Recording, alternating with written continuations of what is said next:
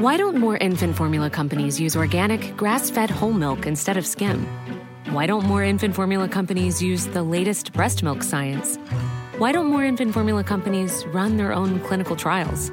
Why don't more infant formula companies use more of the proteins found in breast milk? Why don't more infant formula companies have their own factories instead of outsourcing their manufacturing? We wondered the same thing. So we made ByHeart, a better formula for formula. Learn more at byheart.com. Hey there, it's Michelle Norris. I'm host of a podcast called Your Mama's Kitchen. When I travel, I'm usually looking for a way to find a taste of home when I'm not at home. And one of the things I love to do when I am at home is entertain. And Airbnb allows me to do that. When I was in California recently, I rented a house that had a great kitchen. And when we were sitting around the table, we're all thinking, we're in someone else's house. Someone could be in all of our homes as well. If you have a home, but you're not always at home, you have an Airbnb. Your home might be worth more than you think. Find out how much at airbnb.com/host. The New Statesman.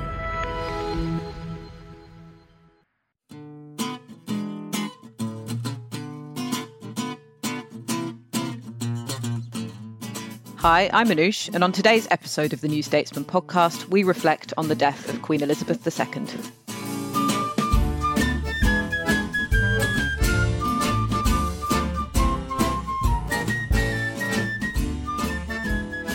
This is usually a political podcast where we unpick the policy and posturing of the week, but yesterday it all changed. One moment we were watching the brand new Prime Minister, Liz Truss, announcing a hugely significant emergency bailout to try and prevent mass fuel poverty over the winter.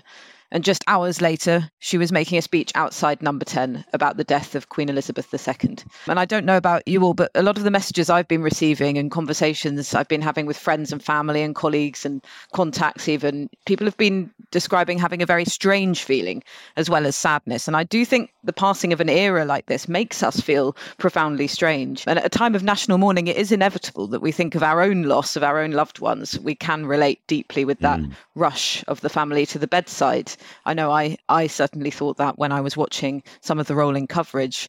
But for me, it was the quote used on the Telegraph front page this morning, "Grief is the price we pay for love," which the Queen said when her husband, Prince Philip, died, that is most moving. And surely everyone who has been through a bereavement can relate to that. And Andrew, you spoke very movingly on your LBC show just last night, just before the news broke yesterday evening, I think, of the Queen's personality, and how such a big part of her reign was how she ran counter to our sort of modern culture of individualism to suppress her beliefs and who she really is. So I wonder if you could tell us a bit about that reflection, but also a bit about who she really was. Like all journalists who come on and talk about who the Queen really was, I don't know, because I didn't spend time with her one-to-one or anything like that. I followed her a lot for 3 big documentaries I made, and I wrote a book about her and talked to many friends, but I don't want to pretend to be one of those sort of shadowy palace insiders, because I ain't. What has struck me, however, watching her, is that we all grow up in this culture where we are told the greatest good is to be yourself as vividly and extremely, in a sense, as we can. It's a cult of individualism, and the best life is to decide who you are inside and express it as fulsomely and eloquently as you can. And that is a relatively new thing. That comes about in Western societies after Romanticism and the various feminist and socialist revolutions that follow that, this individualism. Historically, you were what you did. If you were a shoemaker, that's who you were. If you were a priest or a grandmother, or if you were a farm worker, that actually expressed the essence of your personality. And it's not until we get to the Romantic poets that people are beginning to break out of that way of thinking about themselves in the world. Very like, in many ways, the traditional Indian Hindu caste system. You are what you're born into. And if you look around the world, there are very few people who still think in the old way. There may be some religious groups around the world, but very few people, particularly in the Western world, think that way. And I think the Queen was almost unique in that, from a very early age, with a kind of very sober, girlish dedication, she dedicated herself to the role. She was absolutely convinced that God had given her the role. There's no metaphor, there's no joke about that for her. That was how it was. And the kind of person that she was in public was not like the person she was, everyone says, in private. She was much funnier, much more quite hard-edged in private, very bright, really understood the details, the weeds of politics. She got every week this very detailed and sometimes quite gossipy, salty account of what had really been going on behind the scenes in Parliament from one of the whips. And she always read it. She knew what it was about. But in public, she was absolutely the sobriety, the mask of duty, relatively rarely smiling at official occasions, going through the endless, utterly exhausting, wearisome, bone-chilling round of handshakes and processions and standing around that she had to do. I think she subdued herself to the role. As far as she was concerned, she wasn't important. The role she was performing was. And I think that's almost unique and something we can all think about, if I put it that way gently. You mentioned the emotional feeling. And I should, as it were, confess that as nobody's idea of an ardent monarchist, I found myself when I was on LBC announcing the news yesterday that the Queen had died. I knew I was going to crack up, and I did. I choked up when I had to say to the world, we have to interrupt this programme to tell you that Her Majesty Queen Elizabeth II has died at the age of 96. And I thought to myself, why am I so emotional? Why can I not stop my voice cracking and some tears coming to my eyes? And Anoush had it exactly right. It was because I was thinking of my own father's death 2 years ago. And that's interesting, I think, because in a way, it's a hackneyed, cliched phrase, but she was a kind of mother of the nation. And I think something that is worth talking about today is what it's been like for Britain to have a female head of state.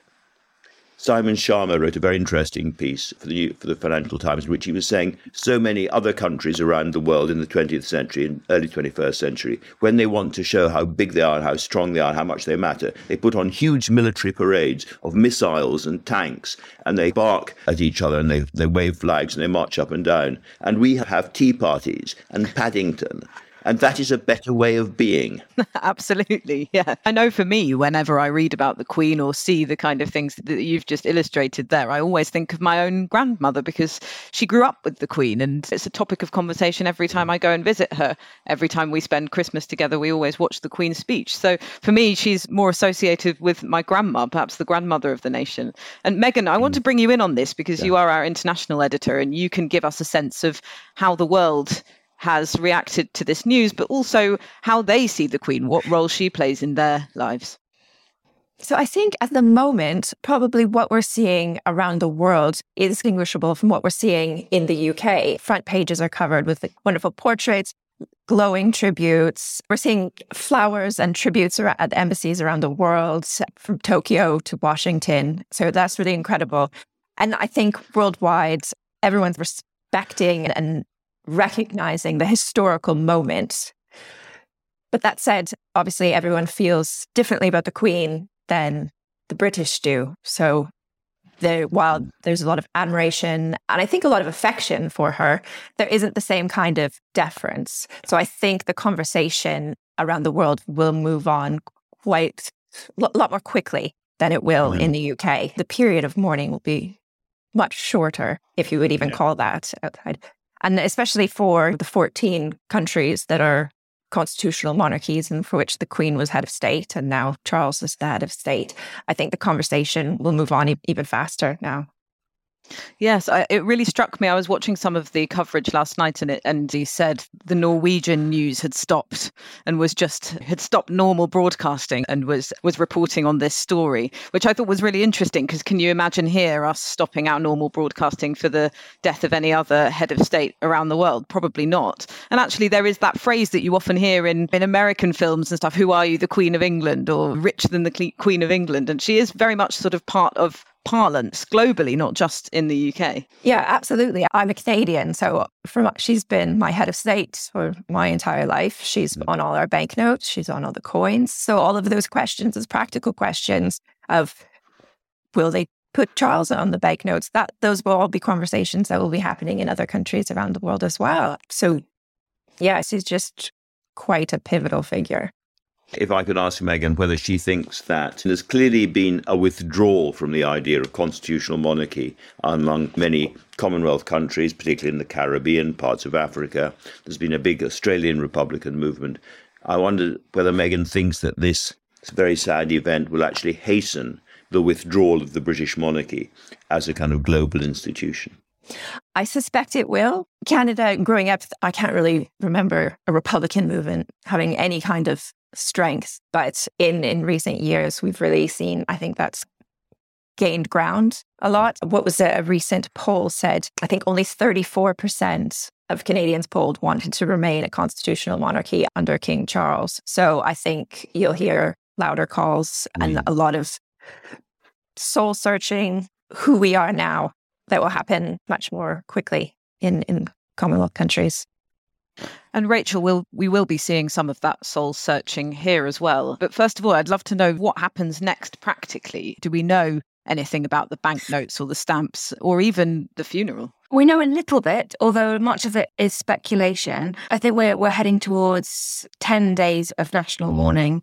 Here in the UK, the civil service is in a state that's similar to Purdah before elections, where they're still working and they're still operating, but no big statements, nothing controversial. And I think there has been some concern that now is not the time to shut the government down for 10 days when we've just had 2 months of a caretaker government, a caretaker prime minister, while we had the Conservative leadership race, and we're heading into an autumn of economic and energy crisis. We can't afford to suspend the works of the government. So I think that pressure is going to come up against the very justifiable desire to show respect and give this moment the kind of dignity and consideration that it clearly deserves. It is, to be frank, sort of not ideal timing. So I think there's going to be a balance between those two things. We know that her coffin is going to come down from Balmoral on the royal train, and there will be, I'm sure, lots of people going out to see that, and it will be displayed in Westminster for 3 days for people to go and pay their respects. And I can imagine vast crowds there, probably, to pick up on what Megan was saying, coming from all over the world as well. As for how much things are changing, it's quite interesting. There are some things that have changed immediately.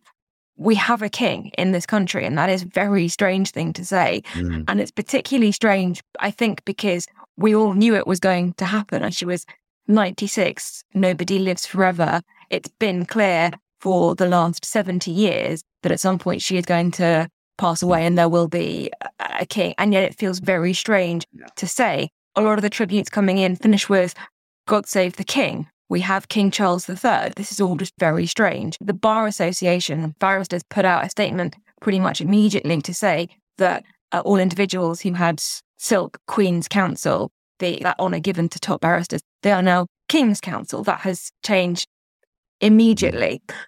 Other things will take longer. I imagine that the banknotes and the coins and the stamps will be phased in gradually, but I think it is going to be very strange the first time you get handed a £5 note and it's got King Charles's face on it, facing the other way as well, which is tradition that the monarchs alternate which way they face. So it's like overnight, a lot of the backdrop to our day-to-day lives that we don't really think about, but that make Britain feel like home, will change. And I imagine that it will feel a bit like almost stepping into a parallel universe, sort of Black Mirror style, where everything ostensibly is the same, but just little details have changed. And I find that very unsettling, even though we all knew it was going to happen. Yes. I think that's absolutely right. We have no idea quite how weird it's going to feel. We will never, ever sing at football matches or wherever, God Save the Queen. We will never turn on the television at Christmas for the Queen's mess. I was wondering, I've written a book called Elizabethans, and we have been, in a sense, Elizabethans. That was something that Churchill, her first Prime Minister, said. We are now in a new Elizabethan age. And I was wondering what we are now. And apparently the official answer is we are Carolines, which I quite like. We're Sweet Carolines. I didn't know that. I was going to ask you that, what it's called when you're in the Charles era. We're Carolines. Right. A lot of people thought he wouldn't keep Charles because there have been, if I may put it gently, some unfortunate historical precedents there. But he is. He's not going to be another King Edward or another King George, which a lot of people thought was going to happen. So there we are. Yes, everything is, I'm absolutely right, Rachel. Everything is going to feel so different. That really struck me, that phrasing in your piece that you wrote actually for the Platinum Jubilee, Andrew, where you said about the second Elizabethan era coming to an end. And it was the first time I suddenly felt that I am living in history. I always had one of those wooden rulers with all of the kings and queens on it, but for some reason, I never thought that there would have to be another notch on that ruler, if you see what I mean. And it's suddenly you're part of an era that will be in textbooks as the second Elizabethan era. It's quite odd. In many ways, it's a very strange way of identifying historical periods.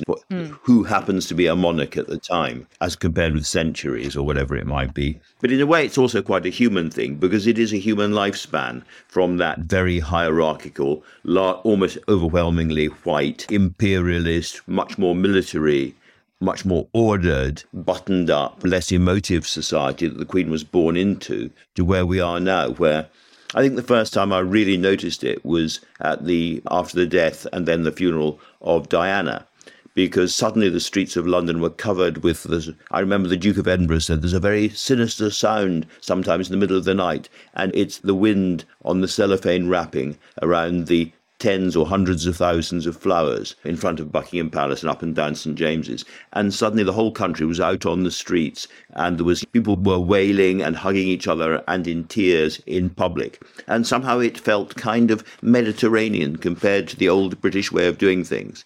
And the fact that she has, as it were, taken us or been there all the way through that period is a human lifetime. And I thought in some senses, therefore, the word Elizabethan is absolutely perfect.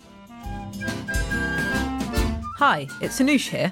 This is just a reminder that as a podcast listener, you have the option of subscribing to The New Statesman with a very special offer. You can subscribe for just £1 a week. That's 12 weeks for £12 if you go to newstatesman.com/podcast offer. We'll be right back.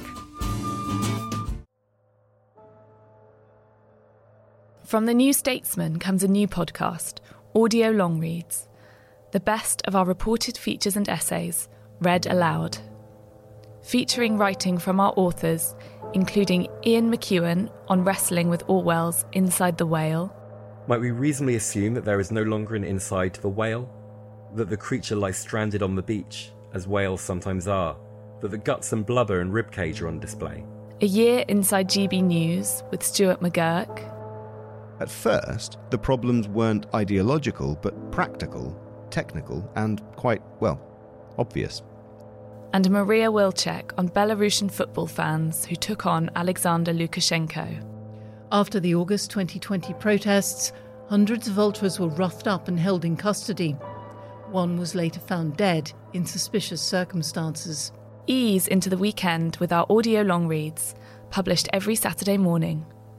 Just search Audio Long Reads from The New Statesman wherever you get your podcasts.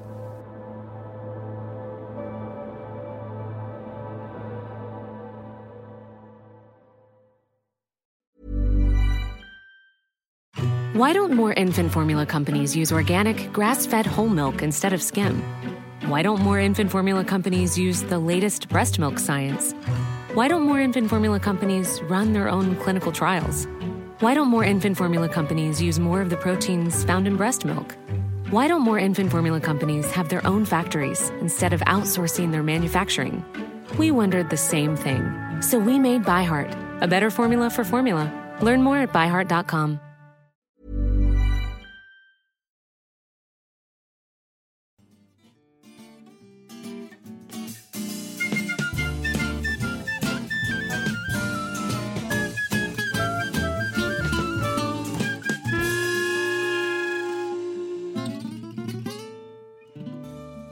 And I did want to pick up on something Rachel pointed out, which was very important about the stability.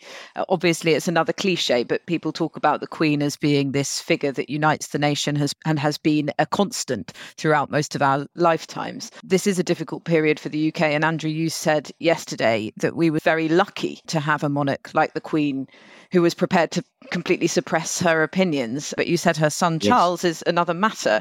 I wonder if you could reflect a little bit on that, because he's He's been so long in public life. He's been waiting to succeed the throne for decades. So we know a lot about him. Perhaps it's inevitable. We know his passionately held stances from the campaigns that he's pushed over the years. How can he shed all of that when he succeeds the throne? It's a really good question. It would be unreasonable to expect an intelligent, interested person to get into their 70s without saying anything because they're waiting for a different job. I spoke to Sir Nicholas Soames, former Tory MP, former Defence Minister, and of course the grandson of Winston Churchill, her first Prime Minister. And he said two things which really resonated with me. First of all, just going back to a conversation about the length, the span that she connects to, was that he told a story which hadn't been told before, which was that when his grandfather, when Churchill finally ceased being Prime Minister, the Queen attended a very private dinner in his honour at Downing Street. And there weren't going to be any toasts. But the Queen suddenly stood up and toasted him as her greatest Prime Minister, or great Prime Minister. And he then got in his full fig of kind of court dress and said that he said, I'm going to make a toast to our new Queen, our young Queen here, and I'm going to use the same words that I toasted Queen Victoria in 1879. So he had toasted Queen Victoria. And so this guy who had been fighting on a cavalry charger with a sword at the Battle of Omdurman toasts the Queen, and the Queen lives long enough to make Elizabeth Truss, who was not alive when the Queen acceded to the throne, born in the 70s, 15th Prime Minister. And that just gives you a real sense of the scale of time, that there was a living connection with the Victorian age, not the beginning of the Elizabethan age, but the Victorian age. So that was one thing. But the other thing about was that he knows Charles very well.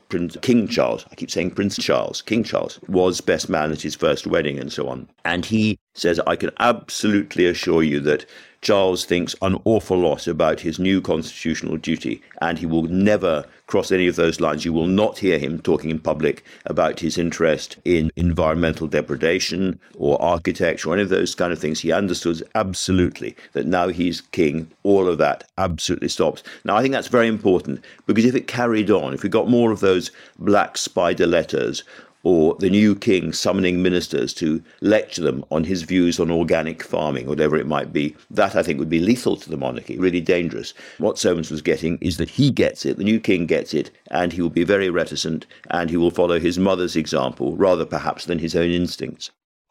That's so interesting, isn't it, Rachel? Because we've been through this period recently of instability, of crises, constitutional crises as well. And with the breakup of the Union now not impossible, and with a monarch like Charles, can we expect him to treat these kind of issues in the same way that the Queen has, where you know that she is advising behind the scenes, and occasionally you get front pages that suggest that politicians are embarrassing the Queen, and then everyone gasps and takes a pause, and hopefully we try and use our strange constitution to muddle through it. Do you think that kind of thing will be as possible with King Charles? It's a really interesting question. To just go back to what Megan was saying about the reaction from across the world, including from the other countries where she is their monarch as well, or she was their monarch, I should say.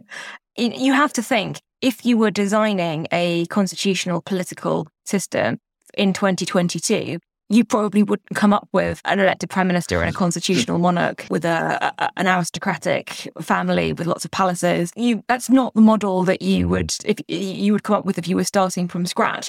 And yet, what is sometimes quite difficult to explain, say, to Americans, for example, or people who come from different political systems, is that strangely in the UK, it seems to really work. And the separation of head of government and head of state is not unique to monarchy at all. Other countries have an elected head of state, and strangely, ours works. Having that continuity figure, not having that role being elected, gives you that sense of stability, that sense that even in the midst of political turmoil, and there has been an awful lot of political turmoil recently, there are some things that are certain and that we can rely on. Now, it worked partly because, as Andrew was saying, she lived and she reigned for so long, and obviously that was quite unusual to ascend to the throne in your 20s, have a 70-year reign. Part of that is timing.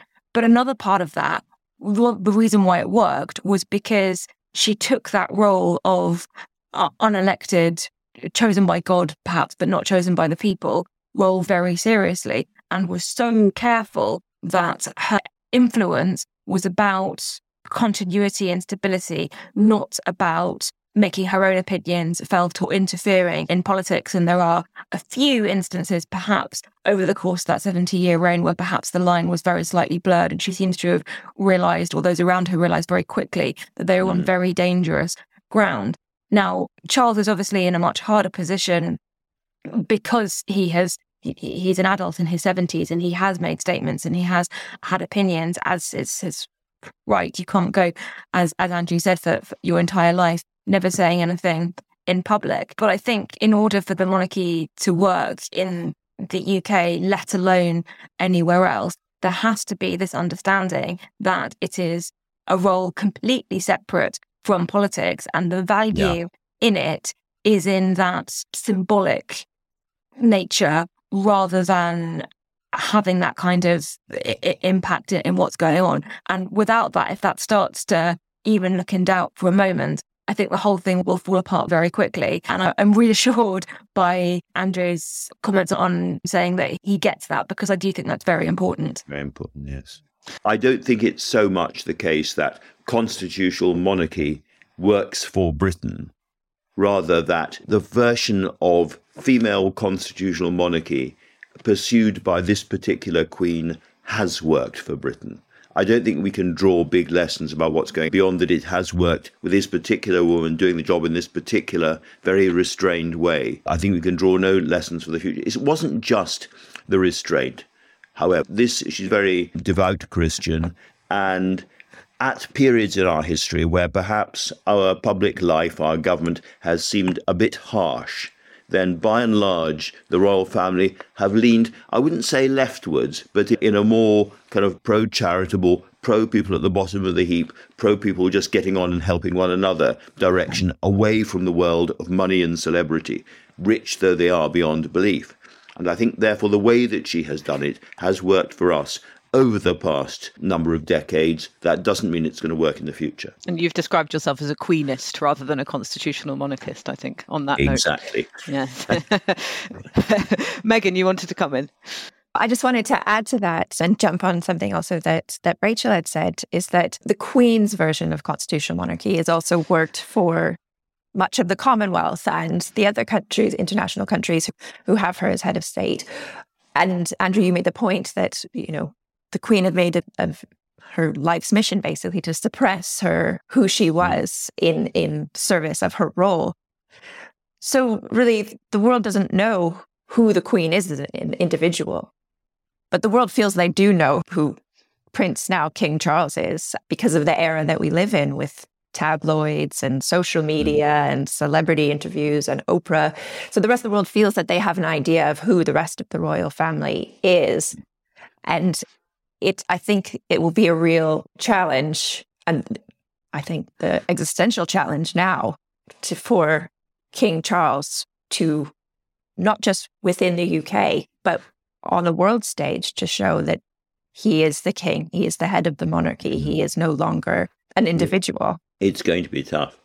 Yes. And what I wanted to ask you, Megan, was that I know that the New Statesman International Desk has been discussing about how this could possibly be seen around the world as the end or a significant turning point in Britain's imperial age. And that's something that you've been talking about with your team. Could you say a bit about what you're planning to cover in terms of that theme? Yeah, our writer-at-large, Jeremy Cliff, has just filed a piece that will be up shortly on Elizabeth as the last living link with an old imperial Britain. And he makes a really good point, is that even as she became the monarch, that era was already on the way out. And her long reign of 70 years has seen the place that the UK has taken on the world stage shrink. There's, for better or worse, that is the reality. And we look at, it's not just scandals or, Windrush scandal, elements of that, the darker side of the empire. It's also just the way politically Britain has been seen on the world stage. We look at Brexit, we look at the role the military plays. It just, the Britain of today, of the end of her reign, is just a starkly different place than it was when she became queen. And it's just, when we talk about the sense of history of this moment, It's really hard to, I think, wrap your mind around the changes that she has seen and that the UK has seen. Yeah. And just lastly, I hope this isn't a self-indulgent question, Andrew, but having been at the BBC for so long, you must have been drilled in all of this, and it must feel strange that the day has actually come.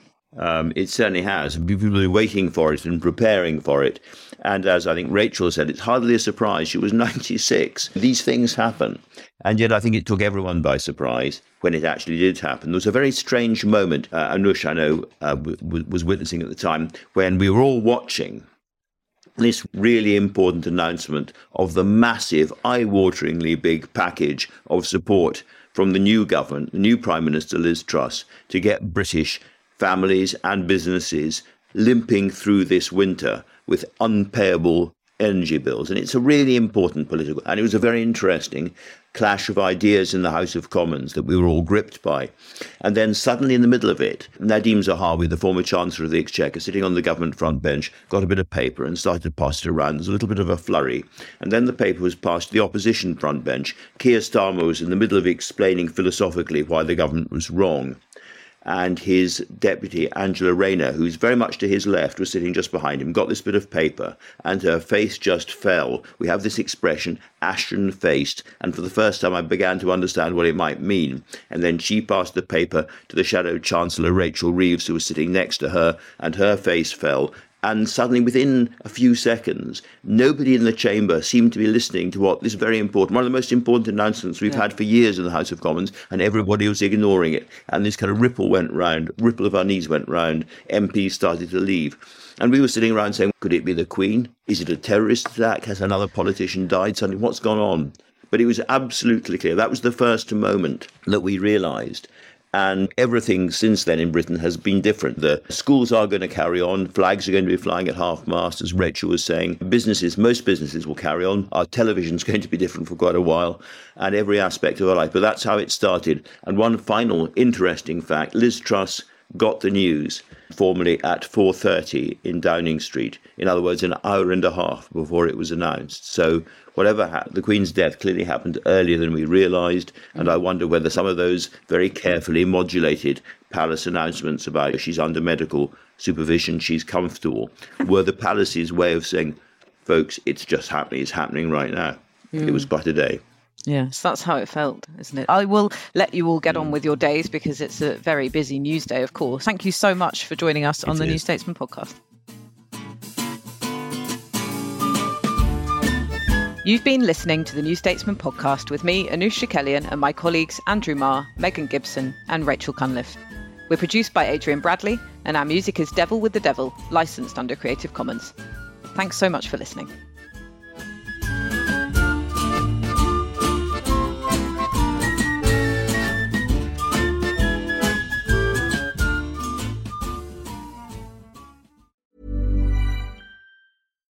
Why don't more infant formula companies use organic, grass-fed whole milk instead of skim? Why don't more infant formula companies use the latest breast milk science? Why don't more infant formula companies run their own clinical trials? Why don't more infant formula companies use more of the proteins found in breast milk? Why don't more infant formula companies have their own factories instead of outsourcing their manufacturing? We wondered the same thing. So we made ByHeart, a better formula for formula. Learn more at byheart.com.